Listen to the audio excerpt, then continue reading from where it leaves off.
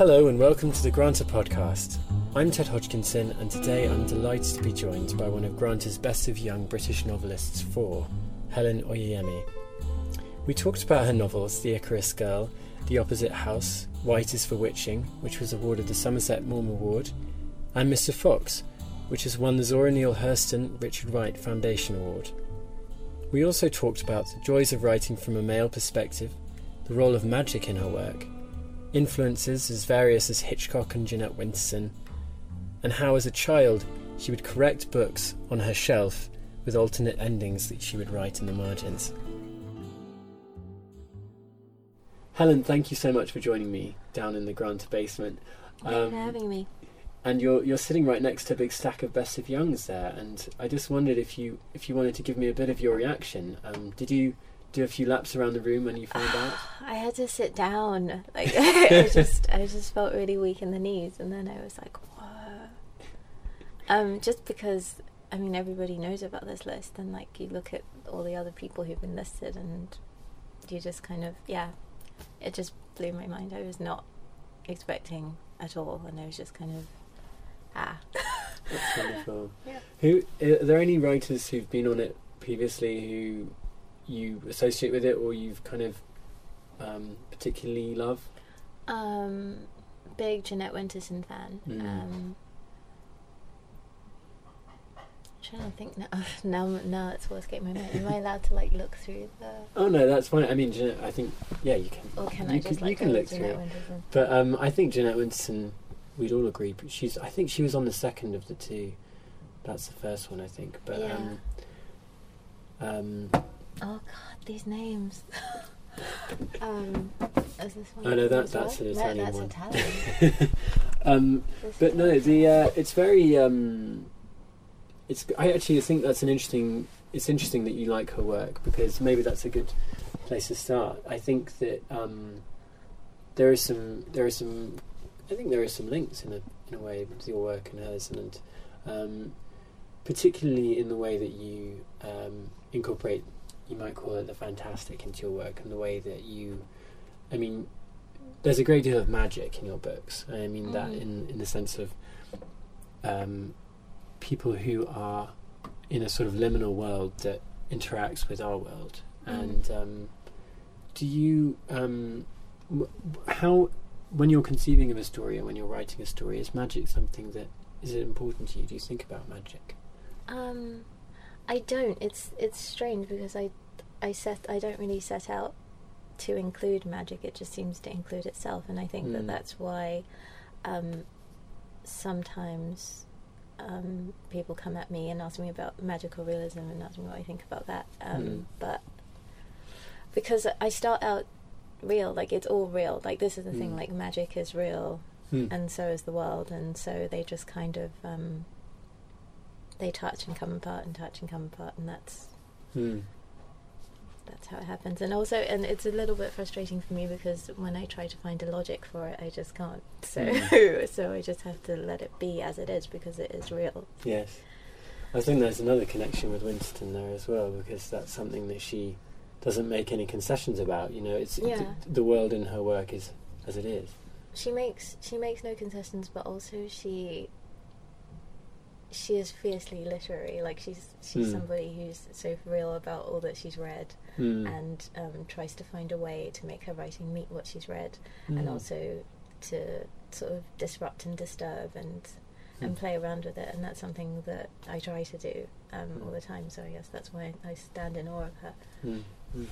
I think, this is a funny place to start maybe, but I want to talk to you a little bit about Mr Fox in that respect, because this is your latest novel, and what I thought was really interesting was the way that talking about meeting the text and incorporating the literary into the world that you exist in. It seemed as if Mr Fox was in some ways an embodiment of some of the books that have come before, and the way that he's interacting with his character. This seems like to me it seems like a really mature book, that you're kind of interacting with perhaps the three books that have come before it. Do you, because you're still relatively early on in your career, and yet you are negotiating a literary past already. Do you see that's something you're doing? I felt with Mr. Fox, which was so much fun to write, I felt as if it was touching on things that I touched on in the past 3 books, but with a lighter touch, and just I felt it's very funny. I felt buoyant, and and it was. And I suppose that they say that thing about writers is telling the same story over and over again, and trying to find ways to tell it that will capture the interest of the reader, or maintain the interest of the reader, and maybe that's what I'm doing in the end. Or I just think that I'm just becoming more unabashed about my engagement with fairy tales, I think, because I think that maybe I tried to disguise that a little bit more in earlier books. Really? But now I'm just here's a fairy tale remixed. And yeah, well, there's a lot of Bluebeard in the book, and it was impossible to kind of not to fail to acknowledge the books that I'd read, that fed into it. I was at a really difficult point with Mr. Fox, and then I read a Margaret Atwood essay, and then I was just kind of whoa, and just went from there. And there were all these tendrils, and if I look back over it, I can just see the different points at which I read different things. And even now, I'm coming across Bluebeard things, and I'm thinking, it's too late, and Foxy things as well. Yeah. So that's interesting, because when I was reading, I think it was The Opposite House recently, there's a moment where 2 characters interact and they're talking about vertigo, I think, and which is also my favourite Hitchcock movie. Hey. But I think that your work has a sort of extremely rich quality, where you find these what do you call them, totems in the text, and they sort of fire up the characters and open the story up as well. I mean, how important I don't think if I could try and turn that into a question, I don't think your influences are necessarily all literary. I mean, it feels like there's a lot of music and a lot of film. Yeah, there's a lot of, and even in Mr. Fox, there's a lot of film noir influence, just in the way that the parts between Mr. Fox and his wife, the dialogue kind of snaps, and I like Pulp Fiction because of its economy and the way that the story just goes forward and just gets told with as few words as possible. And I think I'm trying to strip back in that way. It's kind of an epistolary novel. I mean, there are a lot of letters certainly in there, and you mentioned it was really fun to write. Has that always been the case for you? Have you always found writing fun? No. No, I think that Mr. Fox was kind of, and I think that I will always feel fond of it in a particular way, because it kind of reminded me of what I write for and what I read for, and all those things. I mean, we were talking about totem moments. I tend to read I've noticed that my favourite novels and my favourite short stories, sometimes I can't remember how they began or how they ended. There's just a sort of moment that around which the rest of the story is organised for me, and I just kind of find I can just stay on that moment and just go down and down and down, and then come back up again, and I think that's just how it works for me. But your work has an amazingly sort of subconscious quality almost. You are immersing us in this, as you say, real world that is embedded with magic, as perhaps reality is. And do you, when you look back at those earlier works, do you read them? Do you look at them and because you were, I mean, we're both about the same age, but you were extremely young when you published that first book. And do you, does it hold a particular point in your life? Do you think of it as a particular? Do you recognise that person who wrote the book? There's two of my novels I didn't enjoy writing at all. One of them I don't like at all, and I won't say which because it's horrible. It's like saying That Child is my least favourite child. But I think my first novel, The Icarus Girl, I look back on it and I think it's workmanlike. I feel like okay, I can stand by it, and I'm surprised that I had the nerve to write it. When I think about it, I'm just oh. That's the beauty of youth, though, isn't it? Yeah, you're just I'll just write this novel, this kind of gothic-y thing. It's fine. Because I think if I set out to write a doppelganger story now, I would feel the weight of so many other doppelganger stories, and I think I would try to be more tricksy, and I tried to be more. And the thing that I kind of appreciate about 18-year-old Helen is that she just got on with it, and just told the story in the simplest way that she could. I think you're probably being a little modest, because you're probably also a very literary 18-year-old, but it's a strange thing that then you were in this position where suddenly you had a readership and a critical reception that was very positive. I mean, the book is wonderful. I don't think it's workmanlike, but so tell me about what happened then. I mean, how did that next book? Was that a difficult time? Yeah. It was difficult, but I didn't acknowledge it at the time because I needed to just get the second book written. I think lots of people say that they're just kind of like, okay, just get the second book done, and then you can do the third, and it's fine. Yeah. But yeah, I had a really, really tough time, and I think that I just became a different writer between those two books, and it was a gap that like I had to jump, that I haven't had such a big gap between books like before, like just in terms of not so much style, because I don't think that I have a style. I wish I had a style, but more preoccupations or approach, something like that. And it just something like really big changed between those two books, and it was difficult, and it was difficult to find my footing. And so in a way, like I feel like Voices for Witching was working through that. Then with Mr. Fox, I feel like I found my footing now, and I'm working on something now, and I just feel, yeah. That's great. I mean, something I felt was consistent with the first three, and certainly creeps into Mr. Fox as well, is how important houses are in your work. Houses and the sort of liquidity, the thisness of a house, the mortar, the bricks, everything feels as though when you write a house, it's alive, and even the sort of the hidden spaces of a house are. I think it's fair to say in all of your books there's a space like that. Probably less so in Mr. Fox, because it's more internal, I suppose. The house he is the house in a way. But yeah, I mean, with Mr. Fox there was the danger of I kind of stayed away from the whole key thing of Bluebeard, which is like the locked room, the bloody right. chamber, because I just didn't know how to come at it, and it sort of felt as if it could just overwhelm everything, and I could, because I like to talk about houses and rooms and secret spaces, I could just do the bloody chamber for like pages and pages. But that's a different influence there as well. I mean, when you're a bit, as you say, a bit older and a bit more aware of references like Angela Carter or whoever might have come at the story before, is that something that you have to sort of consciously forget, if you know what I mean? You just have to think, okay, screw it, she's done it, I'm going to do it again. I somehow found a way around it. I think it helped that I had the whole 30s thing going on with Mr. Fox and his wife. It helped that I discovered Barbara Comyns. I'm still not sure if I say her surname right. Comyns. Barbara Comyns. Anyway, I love her. I've read all her books. And she does fairy tales, but in this...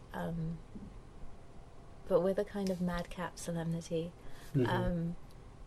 Very, very funny, but also, if you just read it as it is, it's actually horrifying. Right. And so she somehow manages to like give that doubleness to like most of the things she says. And she'll have these casual asides, like about a girl who gets beaten at home, and at school they just see her like walking very close to the walls, like, and that's what she does all the time. And then it'll just move on to something else, and you still have this image stuck in your mind.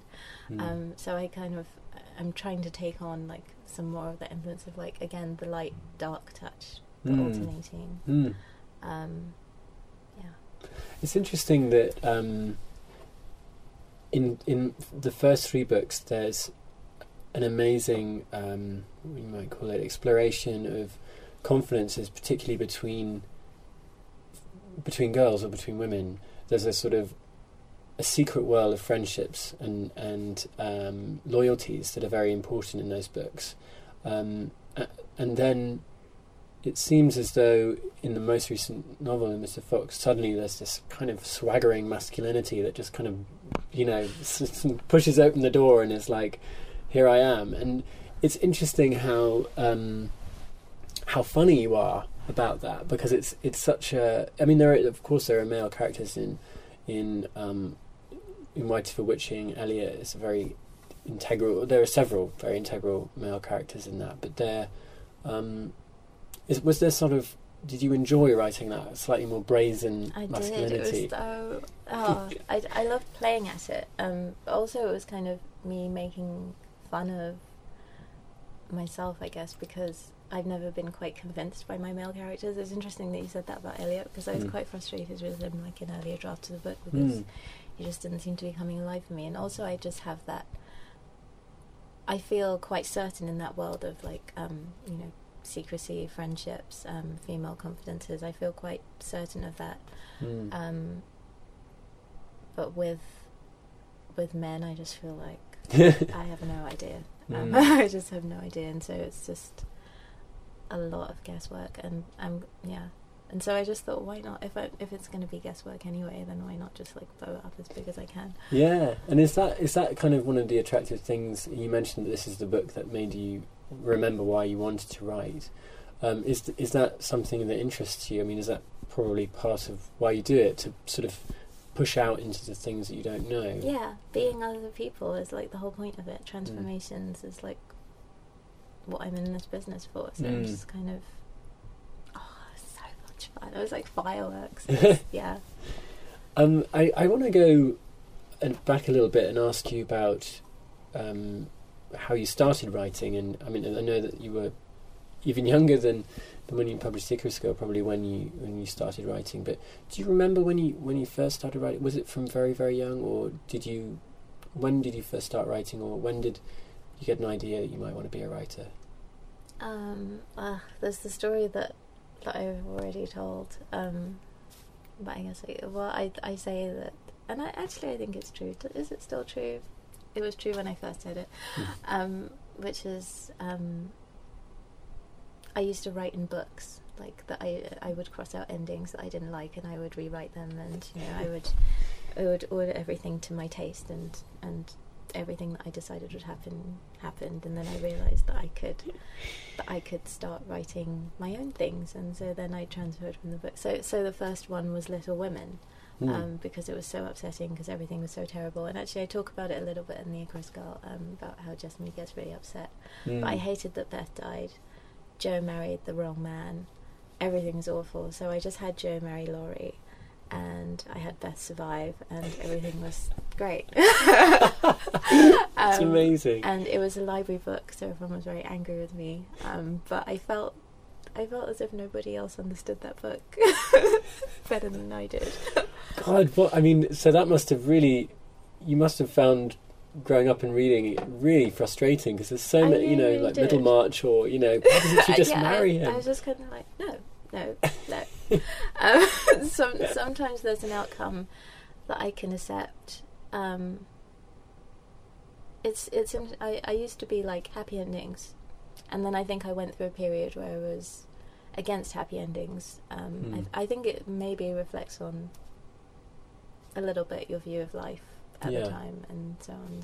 And now I'm back to happy endings, but earned happy endings. I feel like if you can like show me how this ended, like in a satisfactory way, then I'll take it. Then you'll ratify it. Yeah.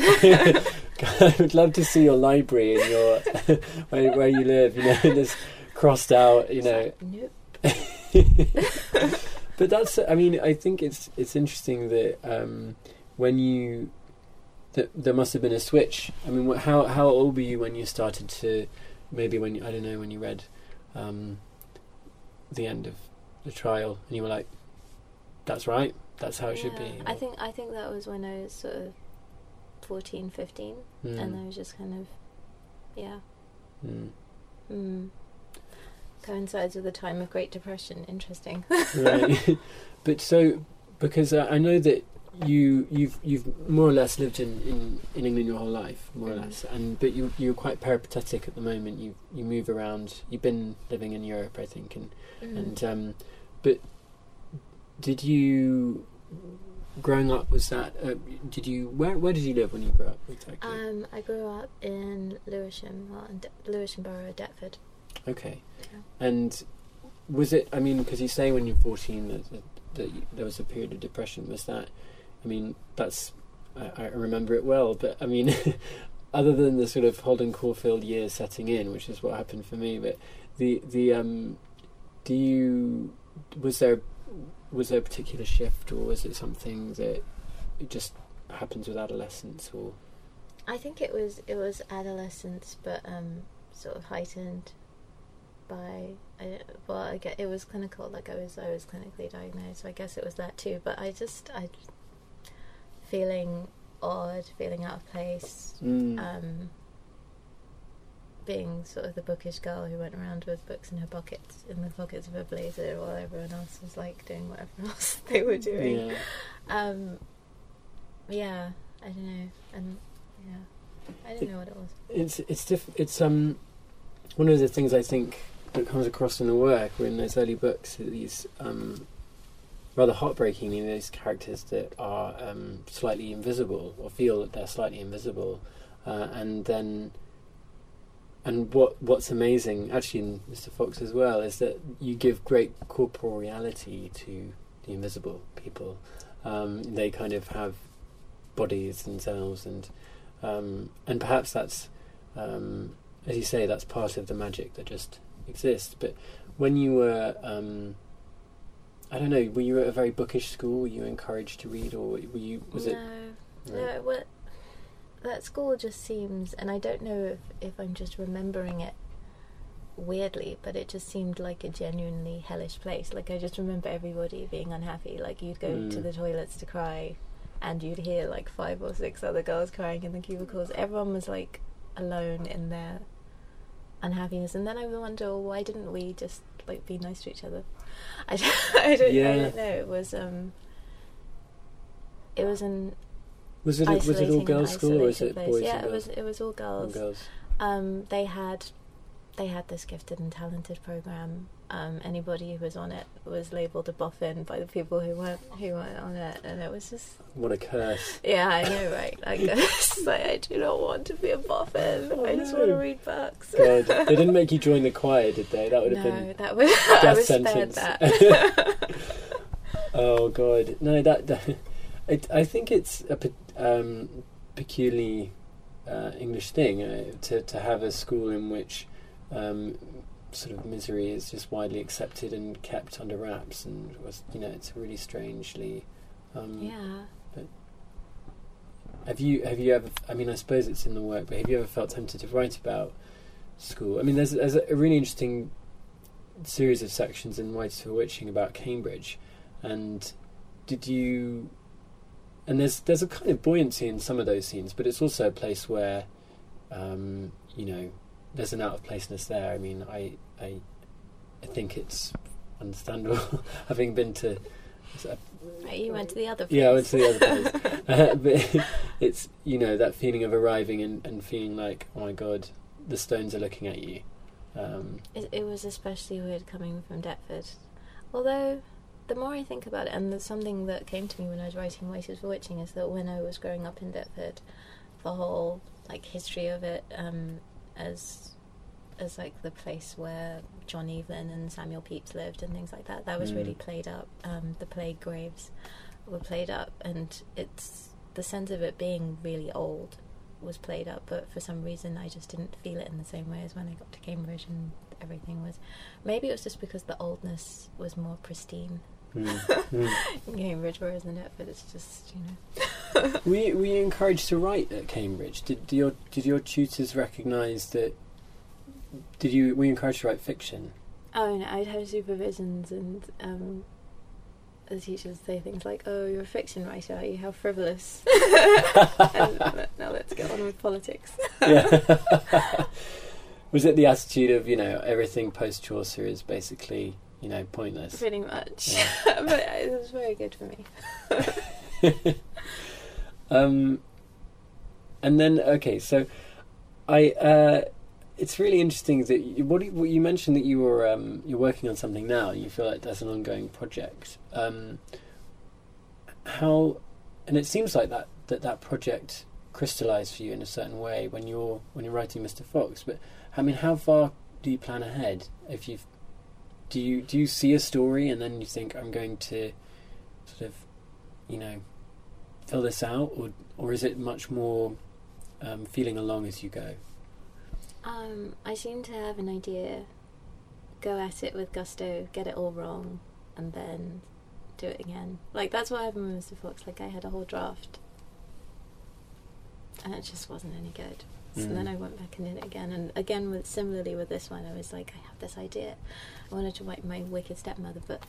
So then I was like, and I did a draft, and then I'm like, no. And this can take like a year, but then you put it away and you go at the idea again from like a different angle.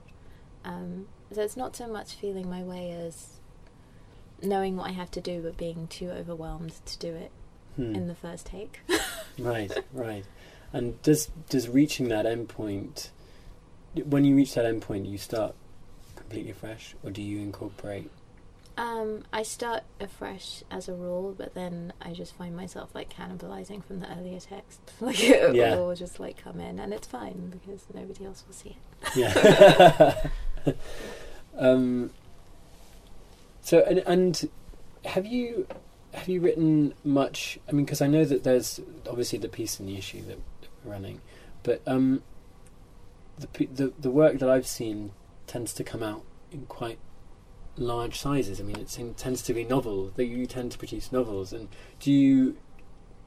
is there a story collection somewhere in the works, or would you like to write a story collection?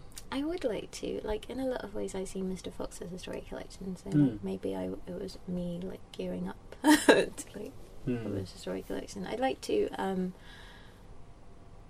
I worry because the feeling of writing a short story is so tense and so awful that I don't know if I can bear it. Like, I just plot scares me. Like, like, I really love Agatha Christie and I love like all those golden age whodunits, but I think the thing that terrifies me more than anything is the plot rather than like the murderer, because I just feel kind of hurried along by it. And so yeah, I don't know. And by the end, I don't really care who done it. I'm just in it. I'm just in the story. So yeah, a short story feels like more of an emergency than like a novel, and I think if I could, prepare myself for 13 emergencies or something, then I'll do it. That sounds like a title. 13 emergencies. But, no, it's interesting that there are these crescendo moments in the books, which I think definitely have, particularly the moments that feel like they're self-contained or little vignettes that seem like they could stand alone. I mean, in White is for Witching, that really disturbing scene with the ancestors sitting around the table with the padlocked mouths, and it's very it's something quite haunting and quite gripping, and but then what you do, I think, really well, and then this isn't exactly a question, is the way that you build up to that point of I suppose heightened reality, you could call it, or ghostliness, in an extremely believable way. So as you say, it's not, I mean, if you drop it in, if I say, if you were to start a scene with those things, it would seem immediately very, very fantastical. But perhaps something that it's harder to do in a short story is to weave in those other realities without it being glaringly fantastic. I think it's just there. Like, I difficult for me to explain, like, how it's something to do with how I perceive, like, that's certainly it, but it's not so much that I'm always expecting something bizarre to happen, but I just I feel as if a lot of the time it's on the brink, Mm. and that maybe just paying attention to something for a second longer could actually make something happen or allow something to happen. I don't really know what it is, and so yeah, there's always that potential for you to like walk into a room that seemed to be empty, and then like there are some people with padlocked mouths. But it's the hauntings of like memory and things like that, and also ancestral presences is something that maybe I'm a little bit hung up on. It's something that I feel very conscious of all the time, and very curious about, and how it interacts with memory, with like our personal memory. So how much do you feel a responsibility to sort of unspoken ancestral memories, if you like? It's a lot is a brief answer. Like I feel like it's something that I'm always negotiating as a storyteller. And I don't know whether it's just because I mean, culturally, like my family is from a tribe of storytellers. Like the Yoruba is just like they're fabulous. You know, the best braggers, the best insulters. Is insult a word? Best at giving out insults, and just amazing storytellers. And so there is that kind of weight. Like, I mean, yeah. Were you surrounded by storytellers when you were growing up? Because storytelling seems to be. I mean, there are a lot of storytellers in the books as well as you yourself. Is that something you were? Yeah. I mean, I was told plenty of stories, and it was just. But it was. I mean, we were talking a bit about poetry for domestic purposes. It was storytelling for domestic purposes. It was just like everything that happened, there was a story for it. You know, we had the creation stories. We had just like stories for why you should put the lid on the jar. You know, like there were just stories, and so I think that's why like my dad's still like a little bit astonished that I'm like making a living from telling stories. It's like, oh, okay. Like, is that a thing? Is that a big thing? Oh, okay. They must be very proud of you as well. Oh, well, Do they, is it the kind of thing where if you win a prize, there's a sort of, I mean, I'm just wildly projecting now, but I feel like in some families, the economy of like winning a prize makes more sense than publishing work that is of literary I think merit. that might be the wow. But for now, like it's still, why aren't you a doctor? So, you know. Well, surely you can give him a copy of Granta and be like, look. Oh, I can't wait to get to. Thank you so much for coming down to talk to me in the basement. It's a pleasure. Thanks for listening to the Granta podcast, available for free download on iTunes, SoundCloud and selected British Airways flights. To subscribe, please do visit our website granta.com/subscribe.